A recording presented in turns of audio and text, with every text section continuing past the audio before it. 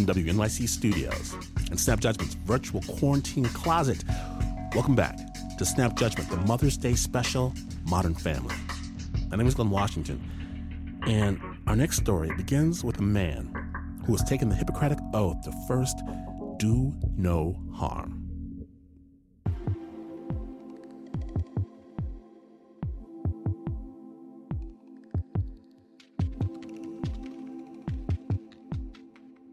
We hadn't seen any patients yet. We were preparing for it along the borders, the Ministry of Health. They are telling us, you guys have to prepare and we will help you prepare. You have to learn to wear these personal protective gear. Get ready, get ready, get ready. Okay, it was almost like that kind of call. In the capital, Monrovia, in Liberia, Dr. Phillip Ireland worked at JFK Hospital, and at the time, we were not prepared at all. The hospital, we were at an all-time low. We had nothing, and we were susceptible to all kinds of things. Even before they could learn how to use their new protective gear, people started showing up at JFK Hospital from the outlying areas. This patient, a 47-year-old Liberian female, she came to the hospital and she walks through the door. She's bleeding from almost every orifice. She's vomiting blood. She has fever, chest pain. She's lethargic. She has low levels of energy. She can't hardly move. And I knew that she probably had Ebola. This is the epicenter of the outbreak. In a city of 1 million, almost 50 new cases are reported every day. Liberia's tiny band of healthcare workers are throwing everything they have at Ebola. The particular woman, when she came in, she almost fell from the wheelchair. We had a physician assistant by the name of Stephen Vincent, and he attempted to stop that fall by reaching out and grabbing her. And he said, Ireland, this woman, she was falling, and I held her. This is how I knew that he touched the patient. And he said, I'm very concerned because I don't know what's going to happen. What did you tell him? Well, I didn't know. I didn't tell him anything specific. We just brushed it off as men. We don't think anything will happen to us. Even if they could live in denial for a moment, as soon as the test results came back for the 47-year-old woman, it showed she was positive for Ebola, and they would have to implement emergency protocols. Anytime a patient is suspected of having Ebola, they will be taken to the ETUs, we call them. The Ebola treatment unit. Yeah. It's a secluded area outside of the hospital. You have about multiple layers of triaging. You have all kinds of disinfecting systems. And can you tell us what happens, how it progresses? What happened to Mr. Vincent? Did they send him to the Ebola treatment unit? No, he's still in the hospital at the time. Why? Why don't they send him to the ETU? Okay, so at that time, the discussion, because this is okay, let me just put it that way. He is part of this clinical staff. Vincent is family. This is what makes it so difficult to contain Ebola. The symptoms of sweating, vomiting, and bleeding, they all spread the virus. And if it's hard enough for a doctor to take care of their own in a hospital, imagine for a second what it's like in the homes, trying to take care of a sick loved one. In Liberia, if a child is sick and the mother is there, the first thing she will do is touch. Okay, she will hold, she will try to feed, she will try to give and even if you tell her it's dangerous, she will definitely do it. And so that's why the public health intervention of not touching and not caring and not doing it didn't work out from the beginning, okay? Because mothers, especially mothers, you will have to, in West Africa, you will have to tell them all kinds of things. And one of the ways the public health guys did it was to tell them, if you touch, you should put a plastic bag on your hand. But if you told them not to touch at all, it wasn't really happening. Just like Liberian mothers all over the country, Dr. Ireland faced a dilemma. What now? How could he help Stephen Vincent now that he had tested positive for Ebola? I had people telling me to stay away from Vincent, but then again, it's like, that's your colleague.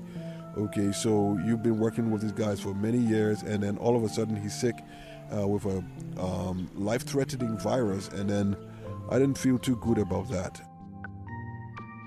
Ebola is extremely contagious, and the rest of the hospital staff was legitimately scared. Dr. Ireland kept reminding himself that all he had to do was follow proper protocols and rely on his training when he was caring for Stephen Vincent. Once I was so tired, and I listened to his chest, and I remember I put the stethoscope on my neck and I went to disinfect it. I don't know, probably it touched me some kind of way. I don't remember the exact point. If there was a moment, was that the moment you think that you, at least the one you remember? Probably. Now, it's hard for people to pinpoint exactly when they contract the virus, but Dr. Ireland came home from work one day and he was feeling extremely tired. Then I noticed at the time that I hadn't eaten anything for the entire day, and I had a mild fever. My heart is racing, and I'm thinking, wow, this is part of the symptom of Ebola. And I asked my wife and all the rest of the people to not touch me, to not come near me. They should go other places because I'm sick. I don't know what I have. And so they semi-quarantined me in my room. But his 8-year-old daughter, Precious, she couldn't figure out why Dad was locked up in his bedroom. She was curious, and so somehow she manages to find the key. She opens the door, and she came in the bedroom barefooted. She's standing right before me. She's like about 3 feet, and I'm walking away from her. I was terrified. Dr. Ireland frantically called for someone to come get her. And then he turns to his wife and says, "Leave me here and go to our house in the countryside." So she piles everyone in the car, but Dr. Ireland's mother, who also lived with them, well, when it came time for her to leave, she said, I'm not going anywhere. No, he couldn't walk around. He couldn't do anything by himself. So who would give him food and water and drink? Who would take care of him if everyone left him there? So I'm asking her to leave because of her safety. I wouldn't even listen. And she refuses. I don't have strength to do a lot of arguing. By this time, that 47-year-old woman who had given the disease to Stephen Vincent, she had passed away. And Dr. Ireland didn't want the same thing to happen to his own mom. I could get it myself. But if anybody else stay, they will get it faster because the others are not as careful as I would be. Mrs. Ireland knew that if she wanted to save her son, first, she had to protect herself. And I looked at myself and I said, oh, and I just have on a house dress to go attend to him. And so I have to add on a raincoat. I had a raincoat. So she decided to make her very own Ebola protection suit. I had a pack of gloves for the use to put chemicals in to perm your hair. Still, she knew that was not going to cut it. She had to be covered from head to toe. So I put that on, and I put on gloves, and I put my feet in a plastic bag, 2 plastic bags, tied them around my shoes. Then I added my spring coat, and it had a cap, and I just placed it on too. The suit, well, it made it hard for Mrs. Ireland to show her affection and take care of her son the way a mother would. And here he was, no one could touch him, but just bring whatever he needed and put it down. He was yelling and crying for the pain in his head. My head, all through the night.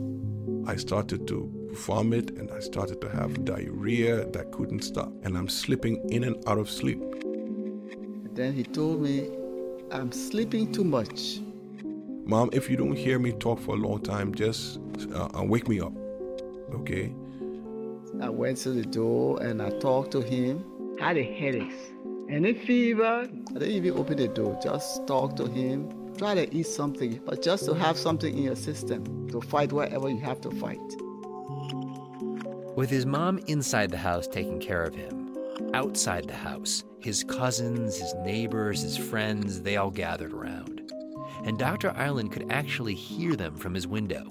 Family members broke out in terrible cries. I mean, loud, woeful crying, wailing, all on the ground and groveling, and people cried. When you hear that cry in Liberia, that's like, man, he's gonna die. After 4 days of watching over her son pretty obsessively, Mrs. Ireland heard the sound of jazz coming from Philip's room. So she opens the door, and she finds her son sitting up in his chair, just strumming on the guitar. And I told Dr. Johnson, I said, oh, he was playing his guitar. I said, playing his guitar? I said, yes, he was playing his guitar today. We're all very happy. It's very encouraging. At that moment, did you feel like, wow, maybe we beat this? Maybe it's over? Yes, of course. But then it started deteriorating. It goes on like this for days, until finally an ambulance pulls up outside his house. And several of his old med school buddies jump out, and they're dressed in real Ebola containment suits. They tell him they found him a spot at an Ebola treatment unit at a different hospital. And when they arrived at this place, it was called Samaritan Purse. They gave him a bed in their ETU, right next to, of all people, Stephen Vincent, his old friend. And as bad as Dr. Ireland felt, Stephen Vincent had it even worse. He was grimacing, that he was in a lot of pain, and he was just breathing. He had this agonal breathing going on. I said, Vincent, you have a beautiful wife and children. We are going to get better, and we're going back to the emergency service at JFK. Aren't we going, Vincent? And I tried to get him to talk, but he wouldn't talk to me, and so I just stopped. At this point, Dr. Ireland is so tired and beaten down by the sickness that he just collapses back into sleep. When I wake up from my sleep, Vincent is not moving, he's not breathing, and I called him several times. He was just lying there and not moving. I got real concerned, and I started to call for the clinicians to come in to help or to see what happened. I'm still very, very, very, very sick. So there is only a certain amount of energy I can use to maintain this. And so when I run out of energy, I just stop and I just stare at Vincent. I just continue to stare at him. I am not shouting anymore. I just stared at Vincent. I know that he's gone. And so I'm just silent. One of the things that's going through my mind was that, wow, he had his children and his wife. They will have to hear this news, and it will not be good. It's not a good thing. I was thinking about Mom. I wonder if she's infected or not. Vincent had expired. I wonder how many more of us at the hospital this will affect. I wasn't thinking about, man, would you make it? The news was bad. As the Ebola virus spread, it claimed the lives of several top doctors who Dr. Ireland had known for years. But here, in the care of this ETU, they were battling on, patient by patient. A physician assistant by the name of Patrick came in. He cleaned from every crevice on my body. He removed the filth of diarrhea and vomiting from on me. And as he's cleaning me, he's telling me, man, you're going to make it. We're going to go back and do procedures together at the hospital. He puts me back on the bed, reestablishes the IV line and put fluids up and gives me my medication. And then tells me that he will be back the next shift to see me. And after that, I felt so positive. I felt much, much better. And I marked this time as the beginning of my healing process. Dr. Ireland was released to home care to make room for more patients. And when he finally gets back to his house, all of his relatives are there, just lined up in the driveway. Well, everyone except for his mother. She had to be quarantined. The doctors needed a window of time to make sure that her homemade suit had done the trick, that had kept her safe. It took 21 days, and they finally said she was okay, and yeah, you can now see your son. So after my 21 days, then I came to see him. And he was under the ETU. He was still not too strong, and he was in his bed. Oh, it was wonderful. It was wonderful. I got in the house. Then when he saw me, he said, here comes the real doctor. It was wonderful. It was just a wonderful feeling. I just look at her and say thank you, you know. The best mom in the world. I've told her that I love her very, very much. I've said thank you probably over 1,000 times. She's like, enough already. Her reaction is almost like, that's my duty. This is something that we should all do. This is why I'm here. Okay, so she has that attitude all the time. Yeah, it was like doing your duty. I mean, it just fell into place that it was your responsibility to do this, and you were doing it as you did it before. I mean, it wasn't anything strange. I mean, it was just falling in place. What you had to do, you did.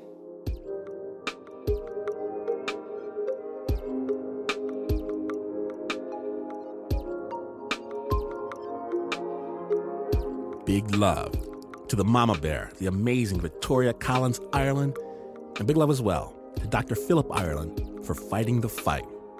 The original score and sound design for that piece was by Renzo Gorrio, and the story was produced by Jake Halpern with assistance from Mark Ristich, Anna Sussman, Adizah Eghan, and Eliza Smith. Special thanks as well to Yale NGN for their help with this story.